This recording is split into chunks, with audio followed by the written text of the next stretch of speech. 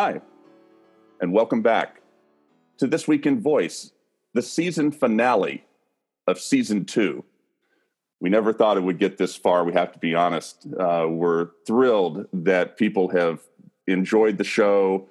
Our audience has grown. Thank you for listening to this show last season and this season. We really appreciate it, and we try to do as good a job for you as we can. Thank you to our sponsor, VoiceXP. VoiceXP has been with us almost from the very beginning. VoiceXP is a St. Louis, Missouri-based developer of voice experiences, Alexa skills, Google Home actions. I had the privilege of just seeing Bonnie Snyder, their business director, out in San Jose, California for the WITI Summit. She was part of the panel on women in voice technology. If you need a company to hold your hand and help you develop the voice experience that will help take your company, your organization, you yourself to the next level, I encourage you to reach out to Bob Stolzberg, Bonnie Snyder, Mark Tucker, any of their crew. Let them help you. Have a conversation with them. You'll be glad that you did.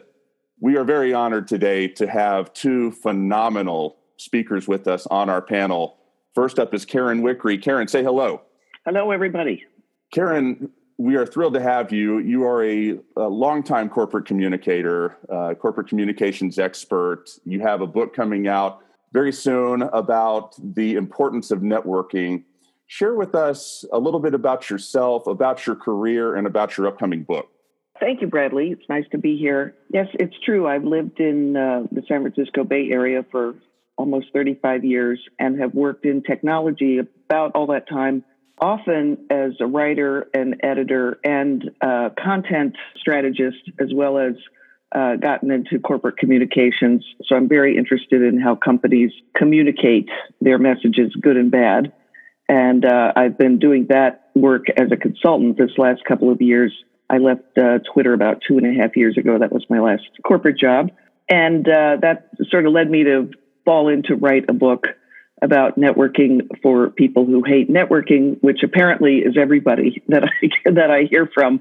People hate the sort of woodenness of it and the inauthenticity. And so my book suggests a lot of ways, especially online, that people can discover and connect with each other, to an unprecedented degree that does not require the same kind of business card trading and looking past the person you're talking to for the next interesting one, which is one of those things people also tell me they hate.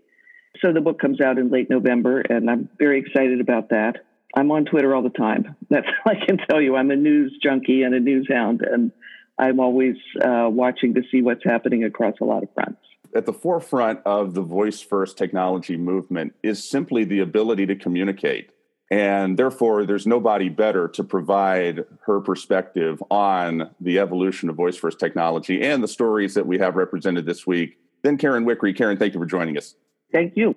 Our next guest is Walt Mossberg, legendary technology journalist. Walt, say hello. Hello, Bradley. Walt, we appreciate you joining us. Just like Karen, take a minute. Tell us, for the unwashed about your career, all the things you've done, and about your book. You've got a book coming out early next year. Share with us about that as well. Well, I just retired about a year ago. And before that, I spent almost 50 years as a journalist. And the last 27 of those years as a technology columnist and reviewer and commentator, mostly for the Wall Street Journal, but also for All Things D and Recode and The Verge. I am writing a book. I'm about a year behind Karen.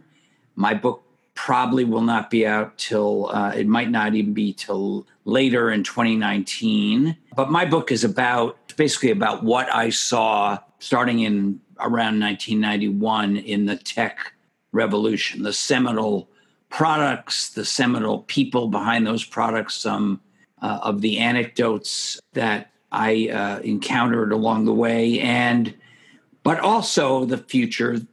Going to try to talk about the next 10 years and what I call ambient computing, and then the unintended consequences and how we're going to have to deal with them. You've had the privilege of overseeing many changes in technology over your great career. You've seen a number of tech revolutions in your time. There's nobody better to comment on the current revolution going on with voice technology than you. Thank you for joining us. I'm delighted to be here. Both Walt Mossberg and Karen Wickery will be speaking at Digital Book World 2018 coming up October the 2nd through the 4th in Nashville, Tennessee. We're going to include information about that in the show notes. We're very honored to have them there. We're honored to have them here. With that, we'll get to the news. Story number one. And as you will note in the season finale, just like we did last year, we're going to roll through some stories that allow us to provide a letter grade to what some of these major companies are doing. Story 1A from Popular Science, navigating Amazon's increasingly complicated collection of Alexa-enabled devices. So this has come up on this show before. There was a press event, in fact, I think toward the end of last year, where out of nowhere, Amazon had this press event where they announced this slew of devices, and it was almost too much to even keep up with. There was like 5 or 6 devices. I think the Echo Show got announced at that. There were several other devices that they revealed at that press event, and we commented on this show, I know, at that time that it's tough to keep up with. Amazon's moving at such a velocity that it's a little tough to keep up with. And this is the first question for the panel. And Karen, I'm going to start with you. From your perspective and where you sit right now, just share with me and the audience, do you have an Echo device in your house, number one? Number two, is this a little too much for you to keep up with? Or what is your take on the Amazon Echo ecosystem at this point? Well, I have to confess, I'm not an Echo owner. I'm perhaps not surprisingly a Google Home owner. And I don't have a lot of experience except through friends who've long been Echo users and fans. This article interested me a lot because it showed how cluttered and complicated all the devices are, right, that are coming out. And I have to say, the pop side view was mine, which is Amazon has not done a particularly good job of making, maybe on their sales site they do, but in this story, there were so many particular use cases I was struck by. This one's for travel, and this one's for, at home, but the TV, and this one's for something else. I give them all kinds of credit for being there really first, being super early with this. I was just struck by the device proliferation. And I will say that Amazon and the other players are operating in a super complex home entertainment technology industry, right?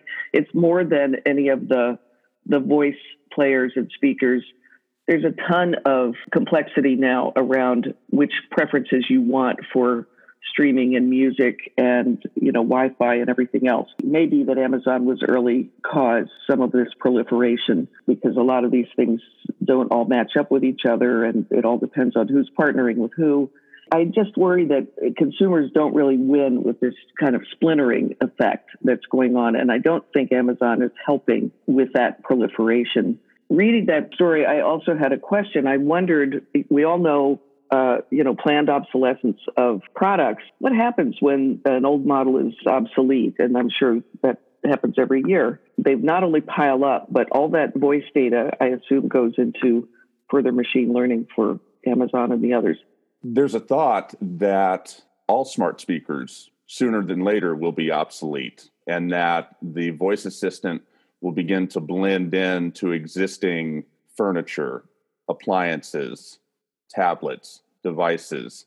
It's a pretty widely held notion that the smart speaker is just a blip, a flickering instant on the radar, and that it will soon go away. But you raise an interesting point. Amazon does seem to have this sort of Darwinian thing going on where whatever devices die along the way, that's just casualties of the process, and whichever ones emerge victorious are the ones they'll go with in the future. Before I ask Walt the same question, Karen, let me conclude with you on this. With everything you just said about the Amazon ecosystem, share with me what it might take to put an Echo device in your house, given that you have made a decision not to do that so far, and assign a letter grade to the overall Amazon effort with voice so far. I don't know that I could ever be won over because I don't know how many smart speakers I need from different players. And part of this is that they tie into the ecosystem, whatever else you have. And I don't have Amazon Music. I don't know. I admit I haven't looked that deeply into it, and I'm frankly somewhat of a Google loyalist. So I can't imagine why I would go to an Echo and add Amazon into the mix at this point. I have to say, though, I give Amazon an A for getting into this pretty early at a time when it didn't make a lot of sense in terms of what else they were doing even a few years ago. And what's interesting is, of course, the all that they have collected in terms of voice samples and machine learning data, feeds their ecosystem. So they certainly get an A for being, a pioneer, I think, in some ways. And they're way ahead in market share as a result. I think I read the eMarketer story said, they have 40 million Echoes already installed. But on the marketing front, I have to give them, a C minus, as their landscape seems very cluttered and confusing. Well, I do own an Echo. I use it very little, and I think I'm fairly typical in that sense. On the proliferation of devices, which was the topic of that popular science piece, I think Amazon is essentially conducting a massive public beta test. They have gone in every which way, including, the Look, which had a camera in it. You were supposed to put it in your bedroom. I can't imagine many people bought that for a whole bunch of reasons, some of which should be obvious. The Show, I don't think, has done very well. That's not a camera, but a screen. I mean, it has a camera also, but it's primarily a screen. Something like the Dot is a great idea, and the evolution of the Echo, the second gen, and the path they're on with that is fine with me. But I think they literally are just conducting a giant beta test. I agree with Karen. I think they're confusing consumers. I think they would have been better off sticking to the basic voice first, not just voice first, but voice only Echo, and not experimenting with a bunch of other things. I will say your comment, Bradley, about the blip idea.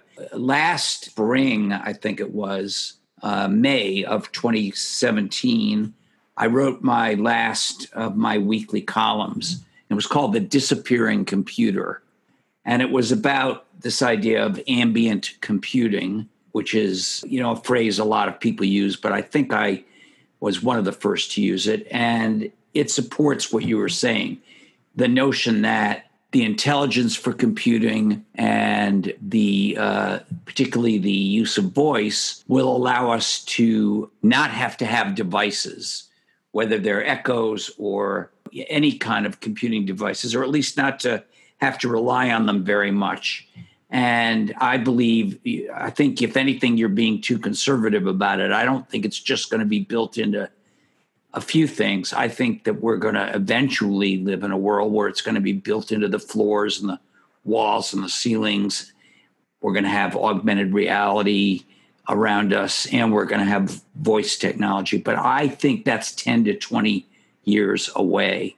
Jeff Bezos told me in an interview I did with him in 2016, I said, are we in the first inning of this voice and AI technology? And he said, oh, it's more like we're in the first batter of the first inning. Now there's a little time that's passed since then, so maybe we're in the third batter or the bottom half of the inning, but it's very early days. Yeah, it is. And thank you for that commentary.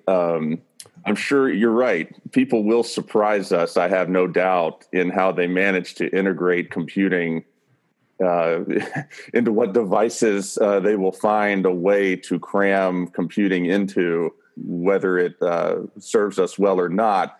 Just like Karen, share with us your overall letter grade for what Amazon has done thus far, given everything that you just said. It depends whether you're talking short-term or long-term. Because of what I just said about how early we are in this and how extremely limited I think these devices are in everyday use.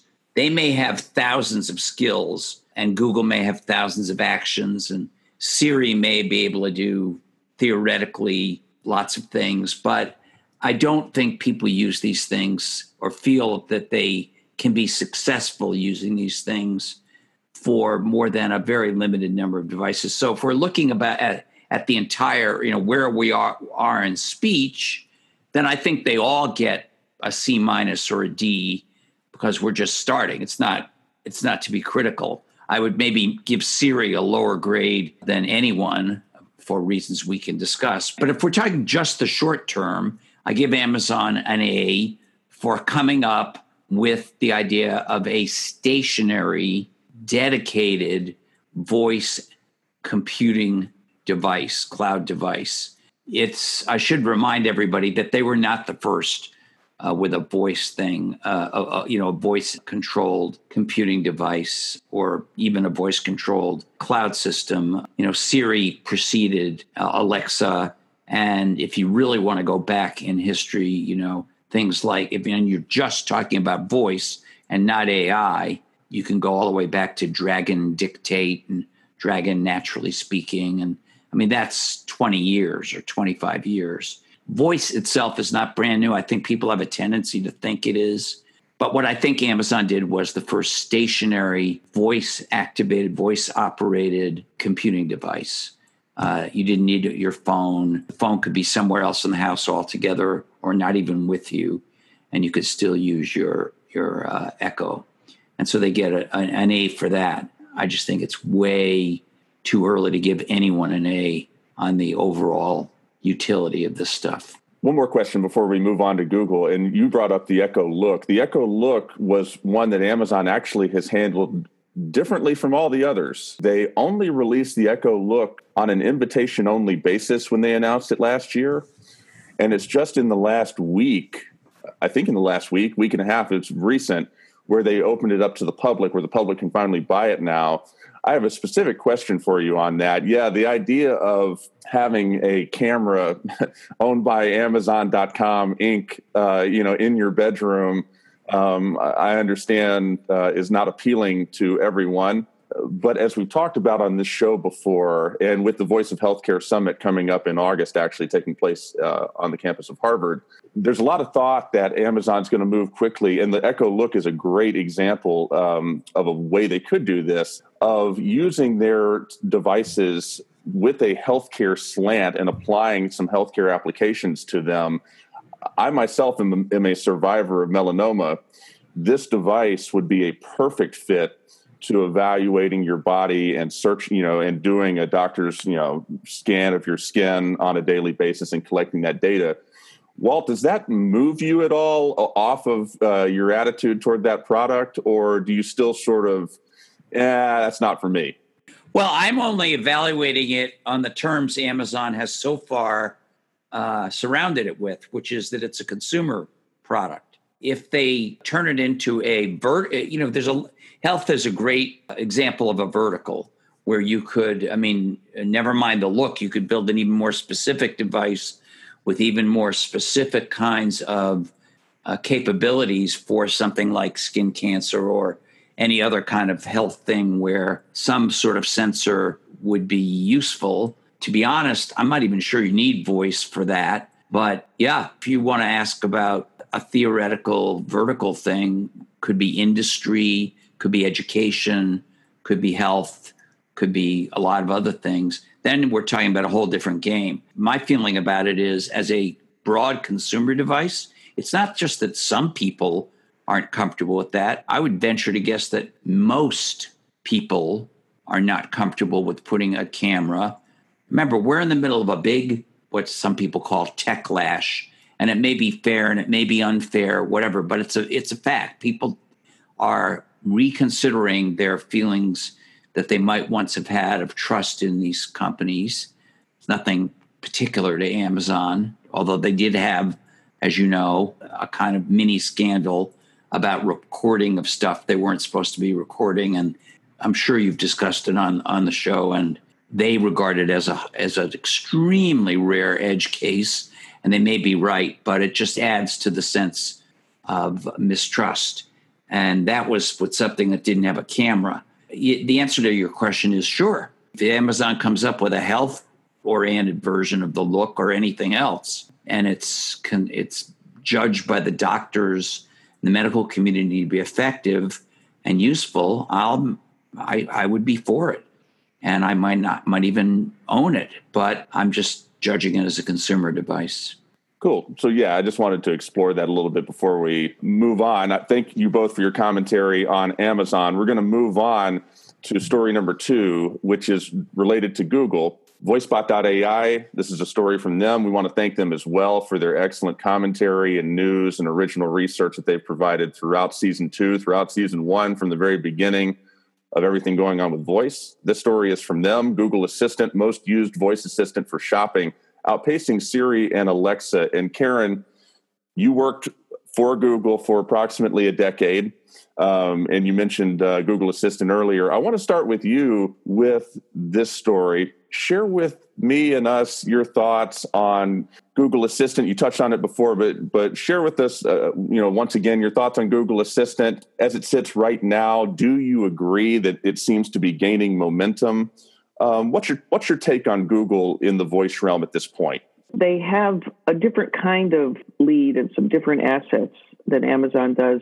For one, they have a team with serious technical chops in voice recognition. They have some people who have been working in that field for 20, 25 years.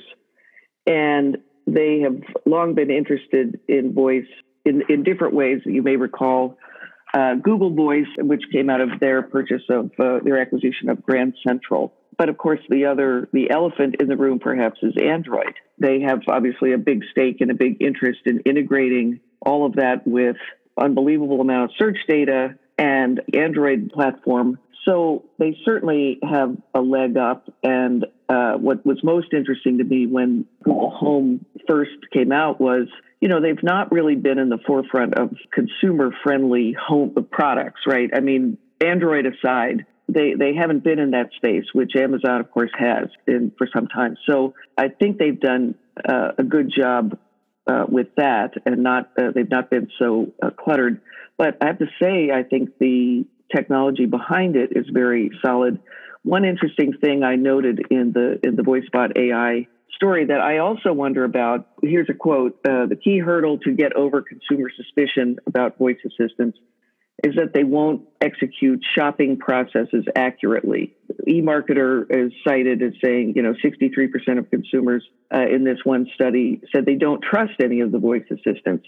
That's not only Google's problem, but it is very interesting about the incredible amount of data and machine learning that you need to have for all kinds of not only languages and accents, but just inflections and volume and use of language, right? I mean, just sort of how people, if these things are going to be successful, it can't be that you're having to speak in a robotic way for the device to understand you.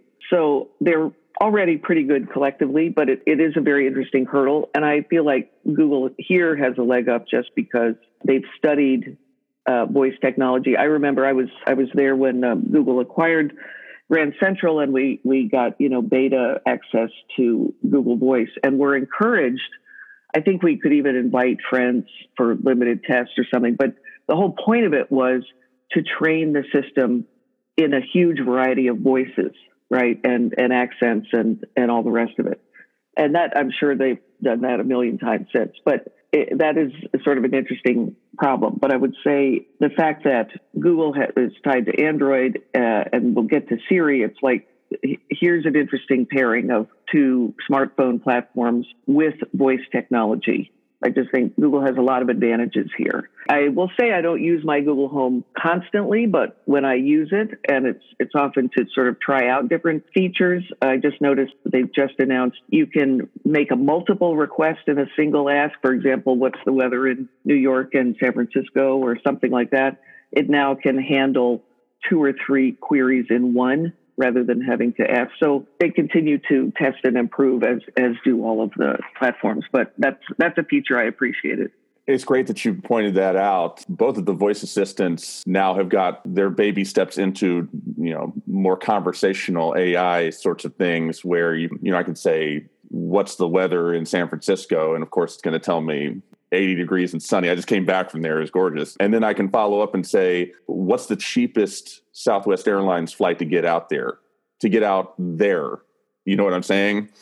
And it will say, oh, okay, well, that's going to be $302, leaving at $5, or whatever. They've made some advances on that front. And that actually is a good segue into what I wanted to follow up with you about. When Amazon started this whole thing with the Echo, it led to them sort of bamboozling the market with new features, a horde of evangelists. They really invested into the technology in many different ways. All the devices, we just talked about that. And it just seemed like, we've talked about it on this show almost from the very beginning, that Google was on the defensive, trying to tread water, slowly, trying to catch up. And really, this year at CES, they took out advertising. It was actually well documented, all the Google advertising. It was the subject of several reports. They took out as much advertising as they possibly could. Every back of a park bench, every billboard, had something about Google. And it wasn't just Google, it was Google Assistant.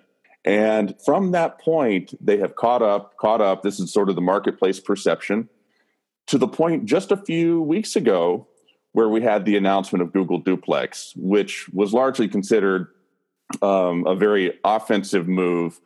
Amazon doesn't have that. That's Google landing a roundhouse punch, really for the first time since all of this began. That's sort of the perception. I want your opinion. Do you agree with that assessment? Do you think Google's been on the defensive until very recently, or does it even matter? And also, like Amazon, go ahead and assign a letter grade overall to what Google has done with Google Assistant and the hardware ecosystem to this point. I guess one view, and I understand why you're saying that, would be they're on the defensive.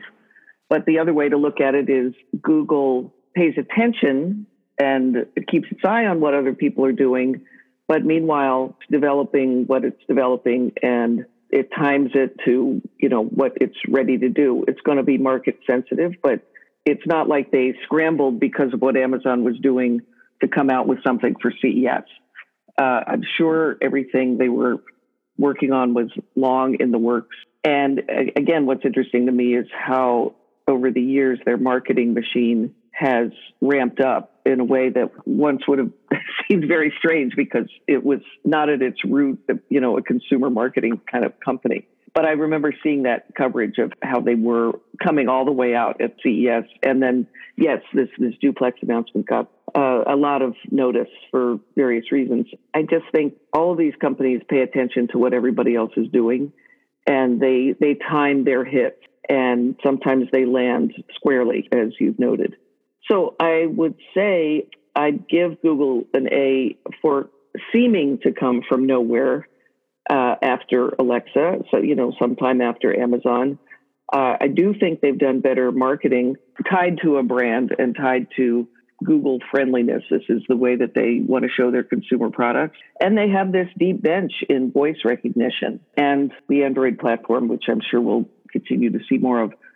Well, the biggest surprise in that article to me was that Siri was second. I couldn't believe that, because Siri just needs a lot of work. Obviously, it's more ubiquitous. And, just to do a tangent for a second here, I think we need to remind listeners that Amazon has never released sales figures on its devices.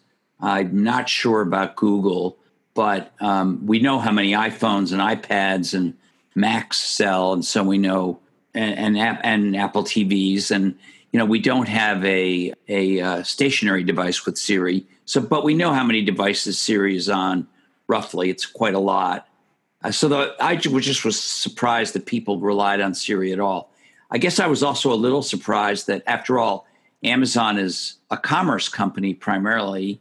One of the very first features they built in to Echo, I think on launch actually, and I know you both of you know this, was a reordering feature. You can do much more now, but right at the beginning, at first day, you could reorder stuff that you had bought on Amazon. So I found that quite interesting. my overall view of Google, I don't own a Google Assistant for exactly the same, but it's an opposite behavior, but it's the same reason as Karen's, which is I don't think I need, when I was testing things, I had both. And then I had decided to buy one and I bought the Echo because I thought it was more developed at the time. It may be that the Google Assistant is now better, but I'm not going to buy another assistant right now. I think we have to be careful. I know that this is voice first, and voice is kind of the key word in all this, but voice and AI are not the same thing. And I agree with Karen wholeheartedly that it is a challenge just to recognize the voice command properly. So inflection, accents, all those things. And that's true for all these assistants and has been for a while. But once you recognize it, even if you do recognize it correctly, that's where your machine learning and your AI comes in. And to be honest, again, I remind you, it's all very crude so far. But I think it's my impression that Google is the leader in that. Now, there are different strengths and weaknesses, because, as Karen noted, the Google Assistant is tied into a mobile ecosystem in Android, and Siri is tied into a mobile ecosystem in iOS. They're better at doing things like controlling actions of the device, which is kind of an irrelevant category for Alexa, at least so far. And so they have different strengths and weaknesses. I'm sure there are some things on which the AI in Alexa does a better job than Google's. But overall, I think Google, for all the reasons we know that have to do with Google's whole business and its business model, its collection of data, its emphasis for many years, even way before the Google Home came out, or even the Google Assistant came out, its emphasis on AI and machine learning, I think Google has a lead there. I think they're as good or better at recognizing the voice command, but I think they're a little better than anyone else right now in AI. And for quite a while, I can remember at least 3 years ago going to Mountain View before what we now call the Google Assistant, before the Google Home, and they were super proud to show that they could maintain the state of a conversation, which is what you were talking about, Bradley, with your San Francisco example about the weather and then an airfare. The example they actually used was, how many sheep are there in New Zealand? And you asked Google and with voice, and it told you how many sheep there were. And then you could say, who's the prime minister? And it would answer that correctly. It would remember you were talking about New Zealand, which is what humans do. None of these things do a great job yet of that, but the duplex example was a jaw-dropping thing that is still in the labs and nowhere near shipping. They were very careful to make that point. I give them the edge on the AI part.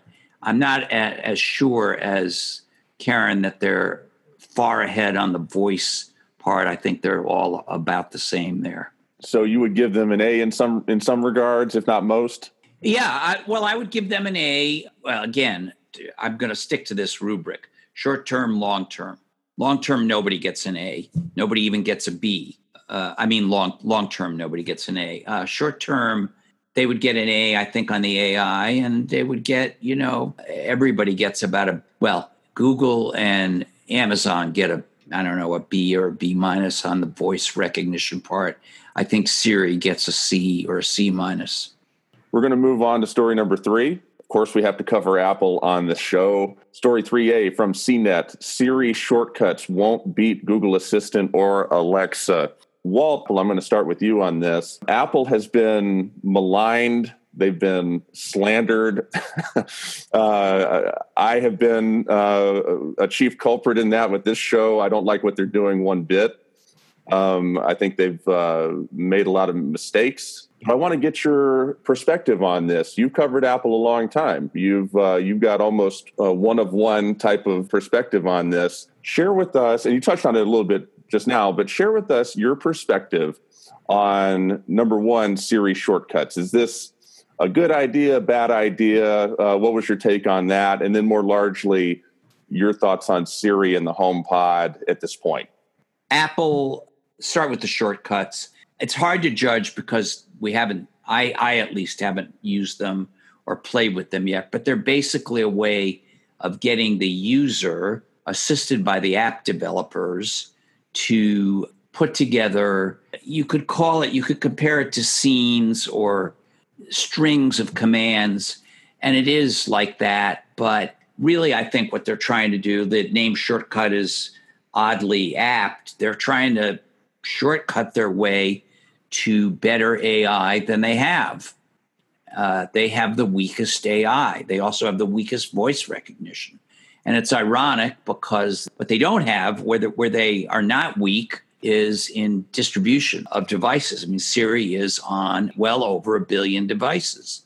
1 billion with a B. That's a lot. Sadly, it's not very good. The shortcut thing is a shortcut to trying to get better, quicker while they work on the AI. As you know, they've just made some key hires in the AI and voice area. I think they are finally serious about it, more serious about it than they had been. Nothing new, but they blew a lead. They had the lead. Siri was a separate, I don't know how many of your listeners know this. Well, your listeners probably do know this. I don't know how many of the general public knows this, but Siri was a separate company. It was an app on the Apple App Store. They actually launched at a conference that I co-produced. Search YouTube. You'll find a video of that launch with me and my partner, Kara Swisher, on stage with the founders of Siri. Then Apple bought it some months later, and about a year after that, brought it out on the iPhone. I think it was 2011. So they had a lead, and they blew it. There's just no other way to say it. They blew their lead. I don't know exactly what you mean when you say you're unhappy with everything Apple does. I assume you're talking about Siri and voice. I think Apple has done a lot of things right. I just don't think Siri and voice is among them. So I think the shortcut thing it kind of depends. If it's mostly you and I and Karen, assuming we own Apple devices, going through and having to do work to put together the ability to produce an answer to a voice question that AI can produce on these other platforms, that sucks. That's bad. If the app makers, because there isn't going to be an API and a function for this, if the app makers give you a sort of a button to click where you can kind of automatically do this, that'll be a lot better. But it's still, I think, just a kind of buying time step.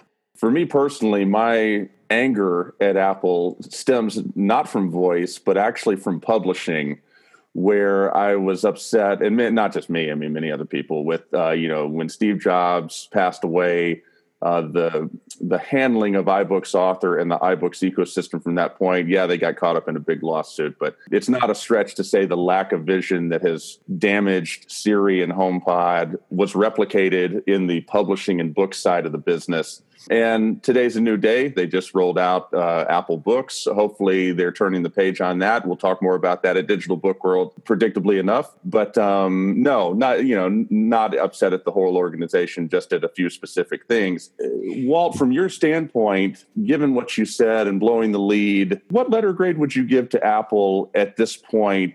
Given the hires, they've made some positive moves. What letter grade would you give them? Oh, I think they get a D on Siri overall and on Siri's, progress. Very, very lately, in the last month or two, I have noticed some improvement. I don't know if you have. I've tweeted quite a few of what people call Siri fail tweets, where you do a screenshot that shows how poorly it either understood your voice request or, more importantly, when it did understand your voice request and came up with a completely off-base answer. I've done quite a few of those, but just in the last week or so, I did a Siri success because my wife and I were having a conversation about the French Revolution. Now, why were we having a conversation about that? It was a book review she was discussing with me about the American Revolution and the writing of the U.S. Constitution, and were they influenced by the French Revolution? And we couldn't remember the date of the French Revolution. So I just, without much confidence, picked up my iPhone, which happened to be right on the table, and asked Siri. And Siri gave me a great answer. And so, fair is fair. So I tweeted that. That's a low bar. the fact that it was interesting to me that Siri cleared it just reinforces my D view. I do want to say one quick thing about a HomePod. I don't own a HomePod, but I have tested it. I think HomePod is another example of Apple scrambling to keep up. And what I mean by that is I don't believe HomePod, in fact, I know HomePod was never developed over at least the first few years of its development. It was never developed to be a voice-activated stationary device for Siri. It just wasn't. It was developed to be a music speaker, period. It might have been that they intended to use Siri. I'm sure they did intend to use Siri, in fact, to control your song selection and so forth. But as far as answering other kinds of questions or, initiating other kinds of commands with IoT devices and other things, I think that was a very late addition that was influenced by the release of the Echo and the Google Home, which is partly why you notice it's limited. I mean, putting aside whether it works well or not on those things, Apple limited the domains in which the HomePod could work. It's much, much smaller than the domains in which they're saying Siri works on the iPhone, for instance. So again, I just think Apple is in a position of having blown the lead. Now they realize it, or I don't mean now today, but sometime in the last year or so, I think they decided to get super serious about it. But it's just going to take time for them to catch up. I'm looking at a line I've noticed in the CNET story. As it stands, the shortcuts demo looked robust but complicated. Shortcuts could also turn out to be quite annoying. So when I did a double take and saw that it was a separate app, I thought, no, this is a mistake. So no, that the shortcuts doesn't compel me in any way. I have an iPhone and I have been an iPhone user for many years, but it's interesting. I'm not tempted by Siri. I guess I should play with it a little more. I have to agree with Walt. I'd say, D in their overall efforts, I appreciate that Apple has worked hard, in some ways to make sure Siri is integrated, obviously, in the phone, but then extending beyond that. But I just don't think technically they have everything in place they need to. I would also note I read a separate piece from Forbes and this line stuck with me. As we saw at CES this year, almost every new device shown had an Alexa and or Google Assistant capability. I think we kind of see from that Apple is a special case as always, but it's the other two that are making much deeper inroads.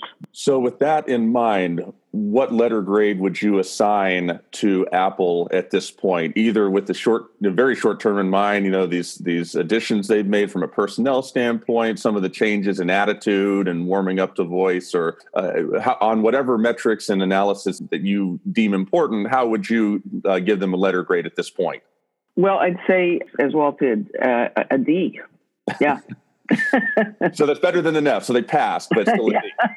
Okay. Yeah. Perfect. Yeah. So that's great. The Siri shortcuts thing, I have to agree with one commentator I read basically saying, okay, Apple, Walt, as you noted, they squandered the lead. So Apple's solution to this somewhat ingeniously is a way you could look at it. Amazon and Google have gone to great lengths to cultivate the developer community and add all these functions to the device. And that's really the net output of, the third-party skills, and the Google Home Actions that are developed is just adding new functionality and new functions that people can use. Apple's solution is, we just slept through the last 5 years, so we're going to open this up to you and let the user and let you create your own utility, your own functionality out of this. And that's not bad. You know what? That's not the worst thing that they've done. That actually could be quite robust. Karen, as you said, robust but complicated. We'll end up seeing very soon how many users end up actually taking advantage of that. Thanks to both of you all for your commentary on that. To close us, we're going to look ahead to Digital Book World 2018, and we've got two stories. 4A, the publishing industry's digital audiobook revenue is up 32.8% in Q1 of this year. 4B, is voice set to be the next big thing in marketing? Both of y'all have a book coming out. You both are part of the publishing industry right now because you are working on publishing a book. In publishing, as in many other sectors, there's this convergence going on between audiobooks, podcasts, and voice assistant / smart speakers. And these three things are coming together to converge in a way that I don't think is incredibly widely understood. And there's a lot yet to be written. I just want to get y'all's perspective to close this show. Karen, I'm going to start with you, and then Walt, I'll go to you. In the preparation that you're doing for your book to release, are you thinking about the audiobook, or the people that work with you to publish it thinking about the audiobook? Are you then thinking any further than that about how it might extend into the voice ecosystem? Or are you just heads down trying to get your book wrapped up? The concepts presented in either of these two stories, 4A or 4B, given that you're working on a book right now, do they resonate for you, or that's something you'll sort of table and look at later?